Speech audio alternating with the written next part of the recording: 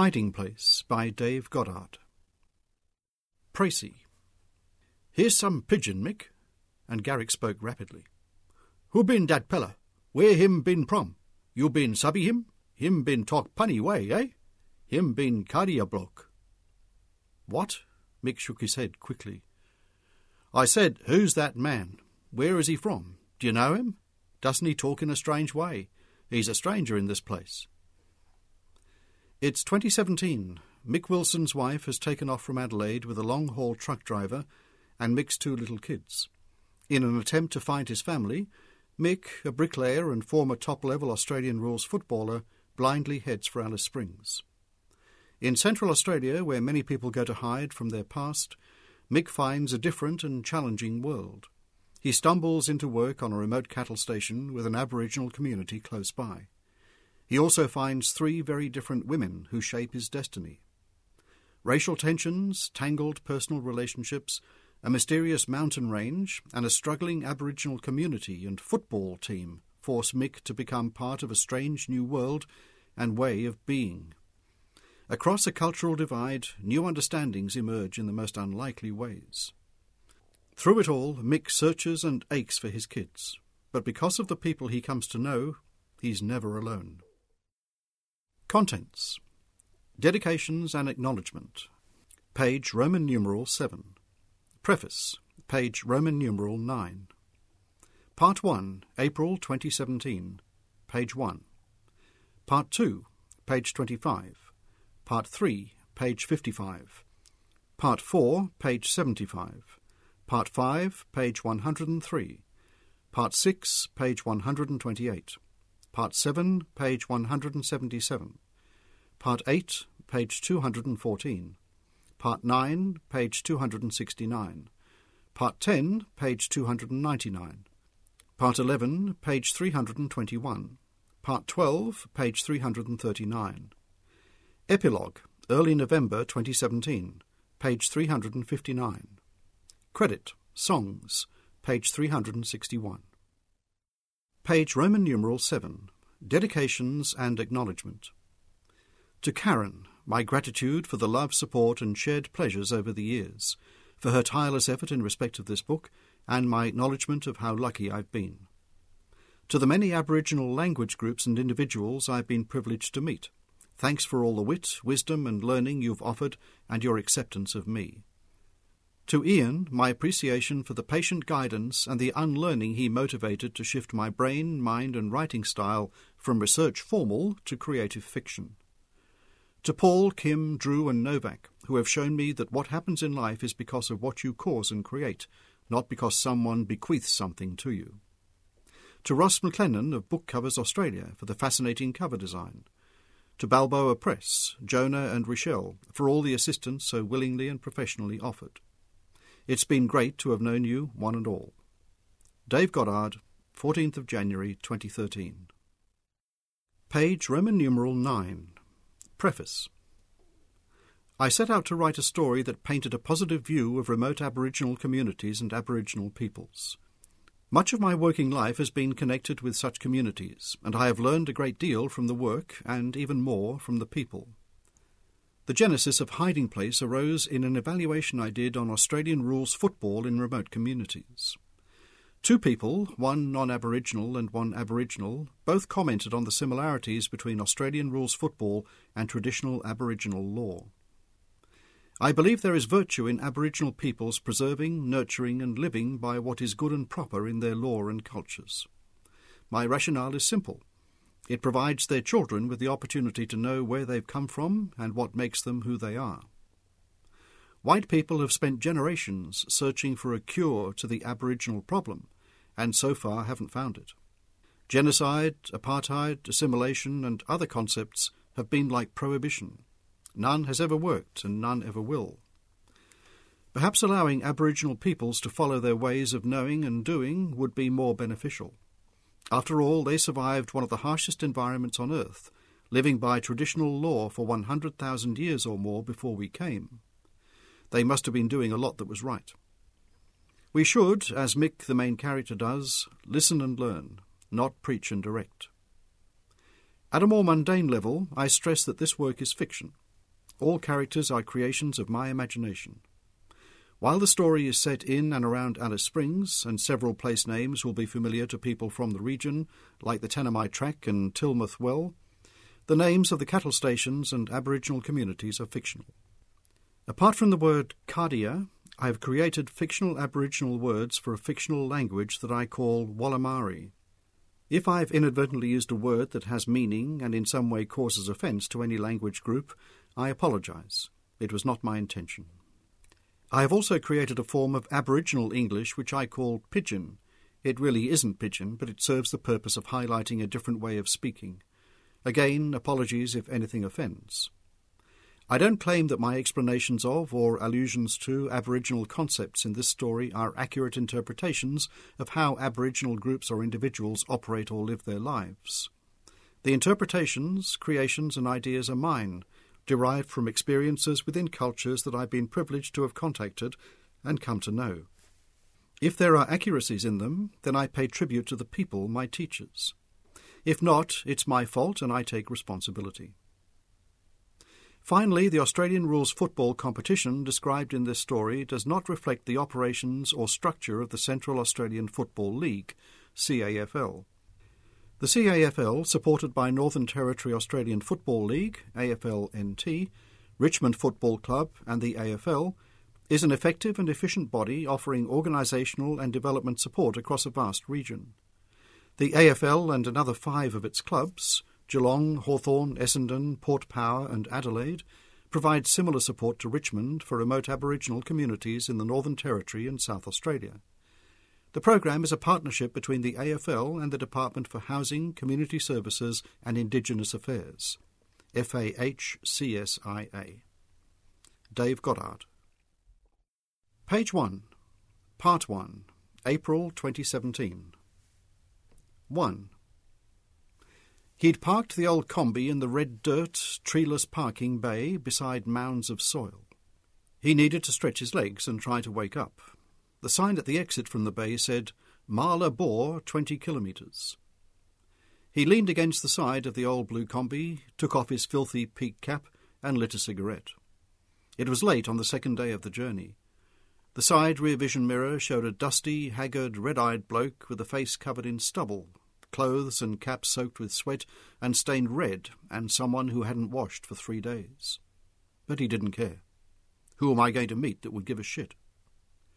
He gazed at the country. It was as if a half-assed deity had dumped boulders and rock over a vast area, flattened them very quickly with a huge compactor, and left many mounds between which glittering white salt pans proliferated. No vegetation of any note was visible, as if the deity, after viewing the effect, had shrugged and buggered off. To Mick, the sight seemed to go on forever. He was 2/3 of the way to Alice Springs, with no real reason to go there, and no idea of where to go after that. His old combi had chugged along at 70 kilometres an hour since he'd left Adelaide at 5 a.m. yesterday. The first 3 hours had been through farmlands north of Adelaide, which he knew well. The coast of the Gulf of St Vincent and above Port Pirie, Spencer's Gulf, were to his left, and to his right were hills that gradually rose in height to become the Flinders Ranges. After Port Augusta and the Flinders had faded behind him, all he'd seen was the now stony, treeless countryside.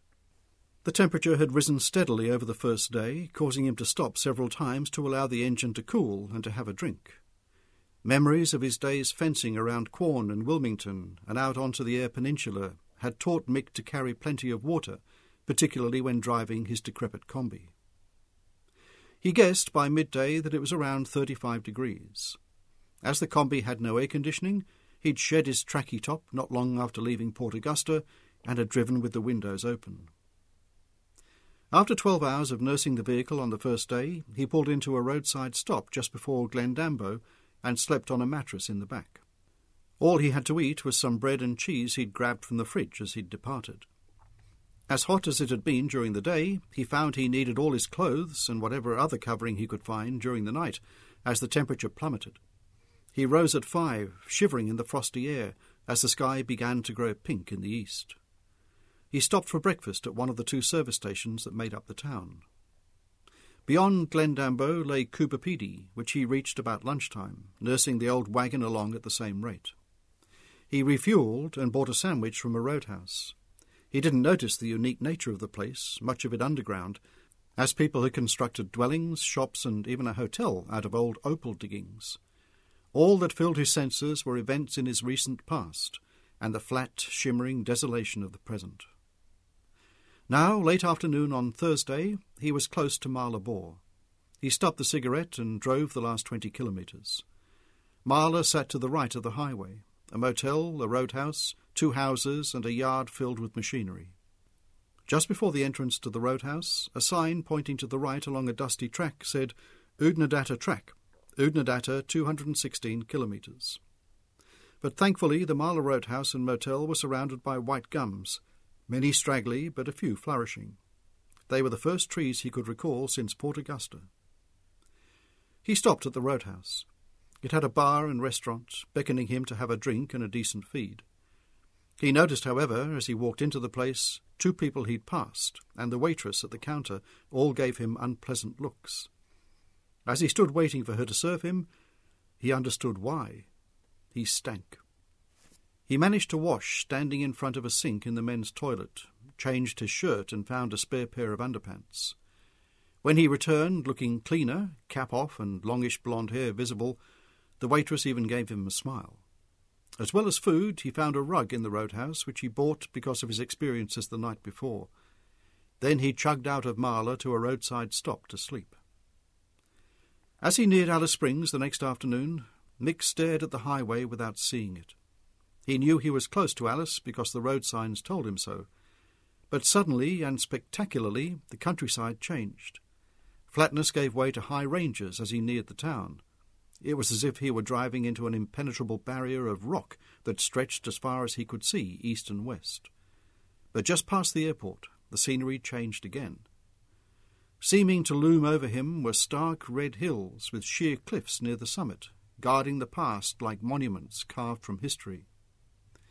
On one hill, the striations of rock were vertical, as if a huge hand had tilted the hill on its side and left it there. But between the hills was greenness, like parklands, with grass and trees growing on the edge of the startling white sand of a dry riverbed. And then, without warning, a cutting in the range of hills appeared, no more than 100 metres wide, through which the dry riverbed passed. The road and a railway line clung to one edge of the cutting, which a sign told him was Heavy Tree Gap. As he drove through the gap, the brilliant redness of the hills and startling whiteness of the sand were contrastingly blinding in the late afternoon sun. He'd headed this way to find his family, and the history haunted him. At times it made him feel ill, and at times it caused him to blink and wipe his eyes. 2. A month before, he'd pulled into the car park of the block of flats in Elizabeth, where he, Sharon and their kids, Sammy, aged 8, and Nina, who was 6, lived. It was well after 8 p.m. because he'd stopped on the way home from work as a brickie to have a couple of beers with his mates. "So you got another leave pass, Mick?" Dougie had stated as Mick had bought a 3rd round of drinks. "Nah, but I'm thirsty, mate. And anyway, Sharon knows what I'm doing. It's not as if I'm trying to shag some tart. I'm just having a beer with you blokes." "Yeah, but we're single or divorced, eh, Ram?" Dougie had grinned at one of the blokes who'd raised his glass as if to toast the comment. "You're the only one with marital duties, Mick. But as I recall it, you've been stopping for the 1 or 6 each day after work for 6 weeks now, and each night you seem to stay just a little bit longer. Sharon must be a very understanding missus." "Did I hire you as my keeper or marriage guidance counsellor, Dougie?" Dougie had been partly right and partly wrong. Yes, stopping for beers with his workmates had been going on for 6 weeks now, and each time the length of Mick's stay had increased a little. While he knew it made Sharon shitty, he felt he deserved to unwind after an 11-hour day. And no, Sharon wasn't an understanding missus. She'd seemed to be when he first married her, and then during his time fencing up north and out west on the Eyre Peninsula. But since he'd come back to Adelaide to work as a brickie again, she'd become sort of distant and withdrawn. He'd even wondered whether it had to do with her having to give up nursing training when she fell pregnant with Sammy. But he didn't ask. And she'd had a shot at him recently when he didn't get in until nearly 8:30 p.m. "Jesus, Mick, what are you doing? I've had all day at the IGA stacking while Naomi babysits for us. I get in and have to clean the unit, cook tea, bath the kids and get them to bed, and you sit around with your mates drinking piss. I thought when you came back after the time fencing you'd be more committed to the kids, but I was wrong. You're only just in time to say good night to them, and you're gone again at 6 o'clock before they wake up. Give me a break, Shaz, he'd replied quietly, placing his bag in the cupboard inside the front door. I've been working 6 days a week, 11 hours a day for the past 6 weeks, and I spend all Sunday with the kids. With my overtime pay, you should be happy, instead of crapping on me for coming in late sometimes. Sometimes, she'd spat. Jesus, it's every fucking night, Mick. What about me? Don't I deserve some company? Then she was gone, slamming the bedroom door and leaving him alone and feeling very remorseful. The flat had 2 bedrooms, a kitchen-cum-living area and a toilet-bathroom. Washing machines were on the ground floor, if they were working, and if not, Sharon had to go to the local laundromat. He'd met her after a football match that he'd played in between Centrals and Norwood. She'd taken his attention immediately. She was gorgeous, slender, with long dark hair and a smile that would win any heart. Mick had played top-grade Australian rules football in Adelaide with Central District since he was 17, starting in 2004. He'd lived all his life in Elizabeth, and when first selected with Central's league team, already had the build of a man. He was always referred to as that big, blonde, good-looking bugger. Sharon was from New South Wales and had come to Adelaide a couple of months before they met, when she was 18 and he was 21. I just got bored, she'd told him coyly the first night they'd met. I told my folks I was going travelling with Amy. We did, and ended up here in Adelaide after about 6 months. Why did Adelaide appeal? He'd asked, knowing the place so well. It was better than Broken Hill, she'd giggled. I reckon every man who looked at me in that place was thinking about giving me one. He'd known exactly what she meant, because it was what he'd been thinking too. What do you do for a crust? I started nursing training at Flinders University about 3 months ago, and I work in an IGA a couple of days a week to make ends meet. They went together for nearly a year before she announced she was pregnant with Sammy, just after she'd returned from New South Wales to attend the funeral of her parents, killed in a car crash in the Blue Mountains. And as his mum had died just after he'd met Sharon, sorrow seemed to unite them. He had no other family. His dad had been electrocuted before he was born. There were no other brothers or sisters, and his dad's and mum's parents were dead. Sharon's father had no family she knew of, and her mother's family, from Queensland, were members of a radical religious sect and had disowned her when she fell pregnant with Sammy. So they'd married in 2008, the year Mick gave up playing football with Centrals at the ripe old age of 22. One reason was a downturn in the building industry, which saw him laid off as a brickie, so he'd had to go to the country to find other work. Another was because football bored him, the training, the non-drinking regime, and because he'd felt, without knowing why, there must be more to life than playing football and laying bricks. His retirement from football would have shattered his mum had she lived to see it. He was glad she didn't, even though her death in 2007 rocked him beyond anything he'd ever known. Despite the hardship of their lives, she'd worked her ass off to provide for him, 6 days a week in the local grocery store, to make sure he had football boots, tennis rackets, cricket bats, or whatever else he'd needed. She'd been mother, father, guide, mentor, and mate. When the football regime of no grog was in force, she'd often go to the local bottle shop, buy a 6-pack of West End, and they'd quaff beers until bedtime. And when she'd had a few, she'd tell him, "You're so like your dad, Mick. Tall, unruly, blonde hair. You're built like a brick shithouse, and you're a real good-looking bugger. But just make sure the one you decide is your woman for life is like me, and will love you forever." He'd never struggled for female company. Like all high-profile footballers, particularly tall, tanned, blonde ones, he'd found females ever willing and ready to bed down with him. Who was she? His mother would sniff after he'd returned from escorting another willing accomplice home after an evening in his bedroom. "That was Julie," he'd tell her. "I introduced you to her when we came in." "Well, that shows the impact she had on me," she'd retort. His mother never really knew Sharon. Her heart attack had happened just after Mick met her.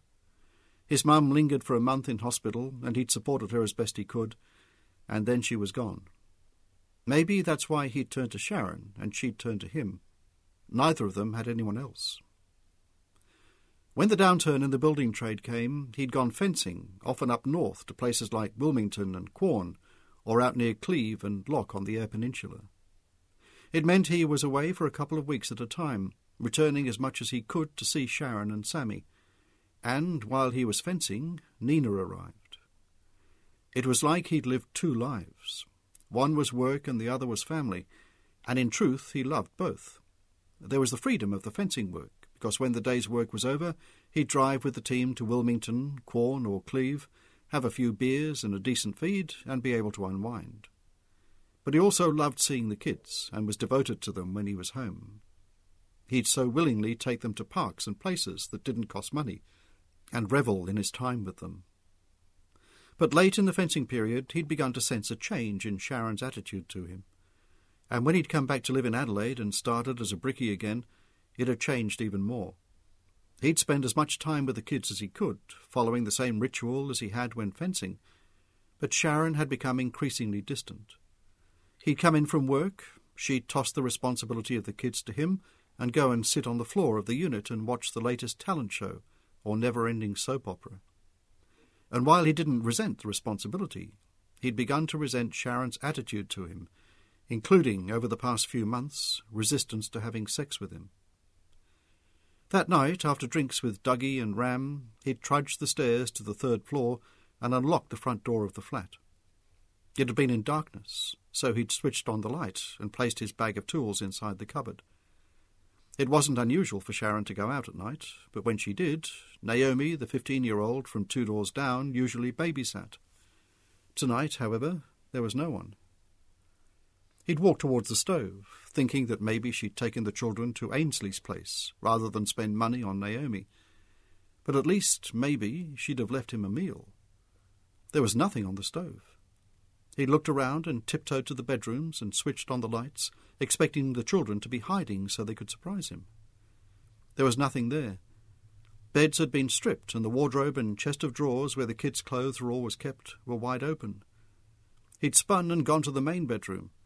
Again the cupboard doors were open, and only his clothes remained.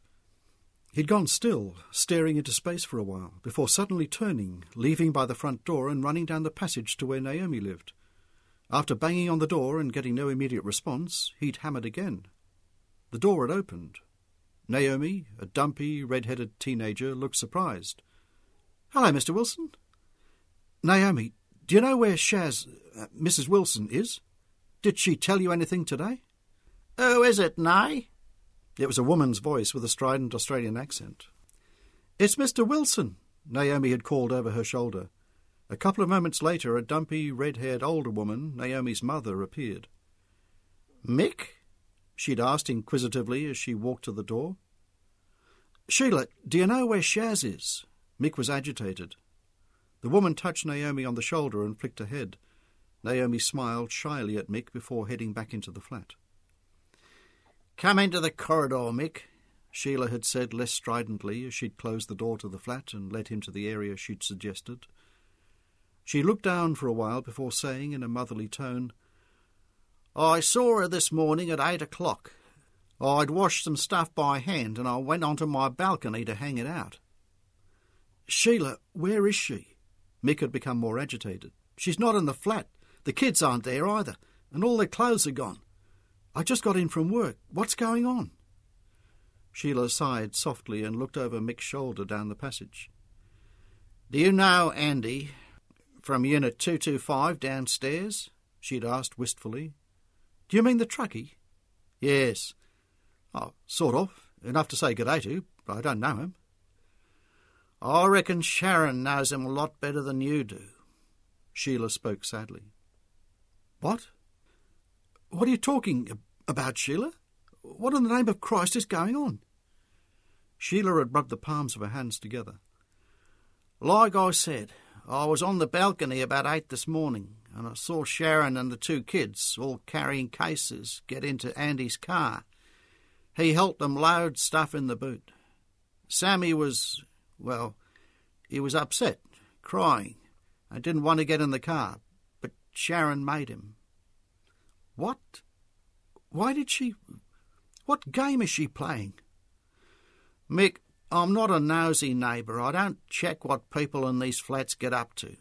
But often in the last few months, as I've been going to the shops or down to do my washing, I've seen Andy coming and going from your flat during the day, when the kids are at school. She'd stopped and looked sadly at Mick. You mean you're telling me that she was having it off with Andy? I don't know what she was doing with him in your flat, Mick, but I reckon, after what I saw today, she's taken the kids and buggered off with him. And Mick, I'm so sorry for you if that's the case. Mick had stood staring at her for a long time before he turned and walked back to the flat. He closed the door and leaned against it, gazing across the quiet dining area. All he could think of was to go to the police. 3. He'd driven his combi into the Elizabeth Police Station parking area just before 10 p.m. What's this man's, Andy's surname? The police constable had asked. I don't know, Mick had retorted, moving so the light reflecting from the sheen of the police front desk wasn't in his eyes. I'd have to find that out. Well, that'd be a help, the constable had grimaced. What trucking company does he work for? I don't know, Mick had stumbled. I just know he's a long-haul driver. He has a couple of weeks on the road, then a couple of weeks shagging my missus, and now he's got her and my kids to take off with him. You need to let your mob know about it, don't you? Do you know the make, model and licence plate number of his car or truck? Mick had shaken his head. The constable had looked down and taken a deep breath. Mr. Wilson, he'd managed patiently, I know you're upset, and, from what you've told me, with good reason. But I can't put out a bulletin asking police in South Australia to be on the lookout for an unknown car or truck driven by a man named Andy with a woman and 2 kids in it. Well, you've got to do something. You must have ways in 2017 of tracking people. Don't just stand there and tell me you feel sorry for me. The constable had taken another deep breath. What time did your wife and Andy leave? My neighbour said about 8 this morning. Mr. Wilson, there are many main roads out of Adelaide that a driver could take, to Perth, Alice Springs, Melbourne and Sydney, as well as other less important roads. We don't know his surname, his trucking company or the number plate of his vehicle, so all we've got is his first name.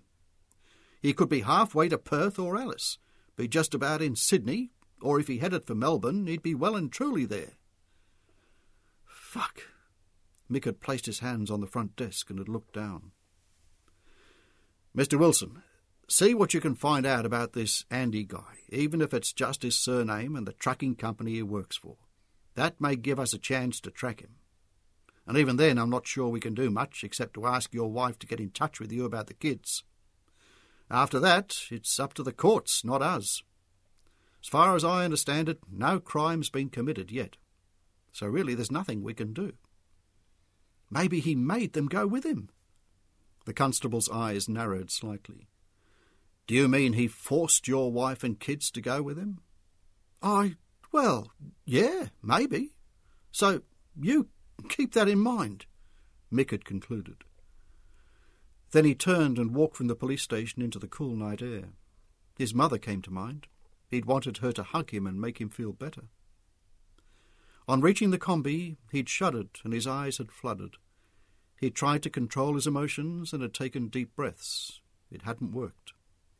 Leaning against the driver's door, he rested his arms on the roof of the old van for a long time, staring wetly into the night.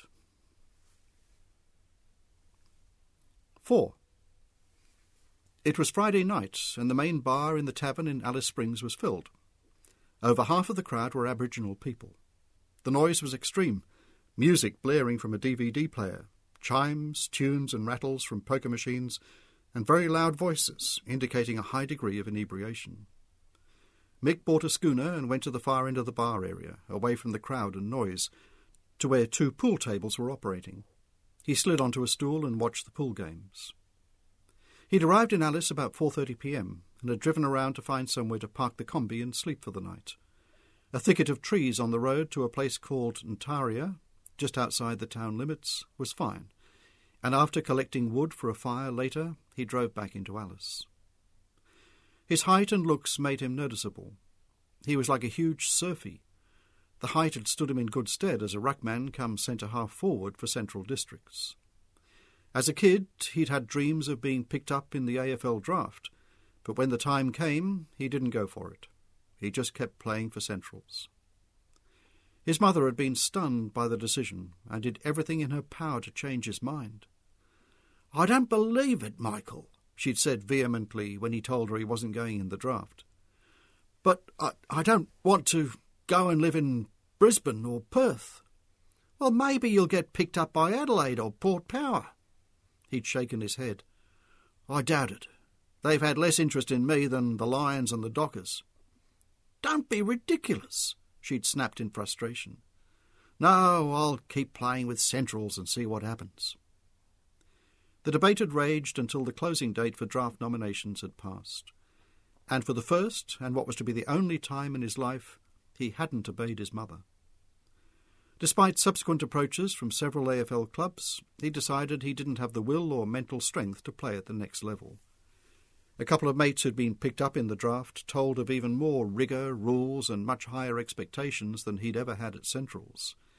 Besides genuinely not wanting to shift to another city, Mick also knew he'd never have the level of dedication of his two mates.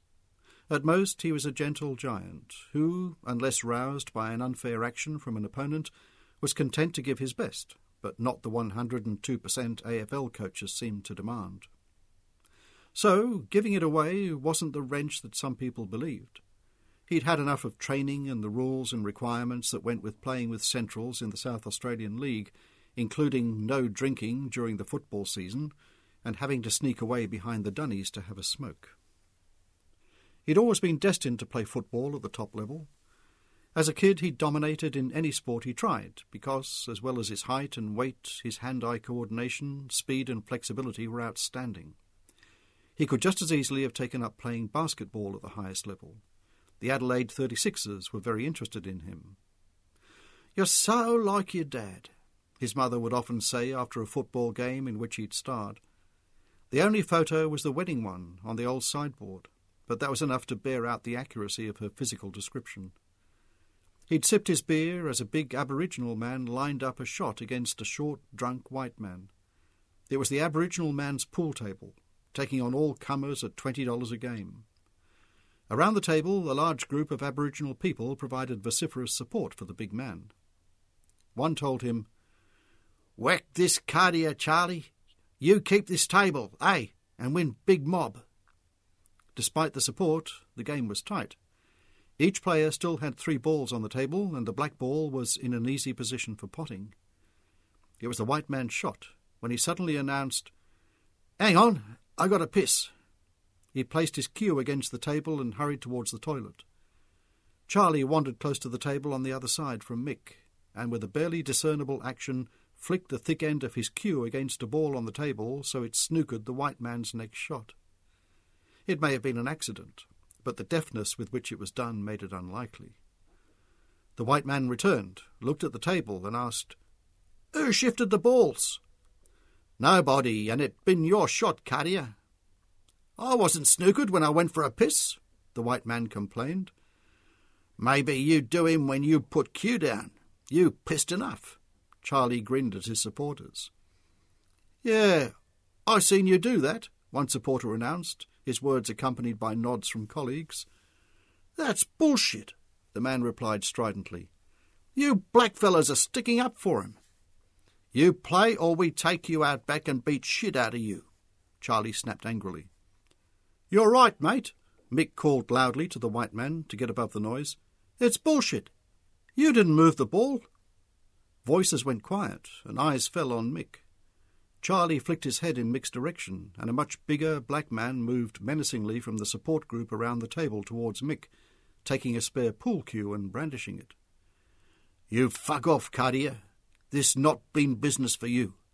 Charlie yelled at Mick, but remained on his side of the pool table. By now the poker machines had gone silent as people turned to see what was happening. Only the DVD player and noise from the other end of the bar were audible. Mick put his beer on the bar and stood. His size caused the bigger black man to stop. "When someone's being ripped off, Sunshine, it's my business," Mick told Charlie. "You moved the ball. I don't know if it was an accident or you did it deliberately, but you moved it." Silence became comprehensive. The DVD player went quiet, and almost everyone in the tavern was watching to see what unfolded.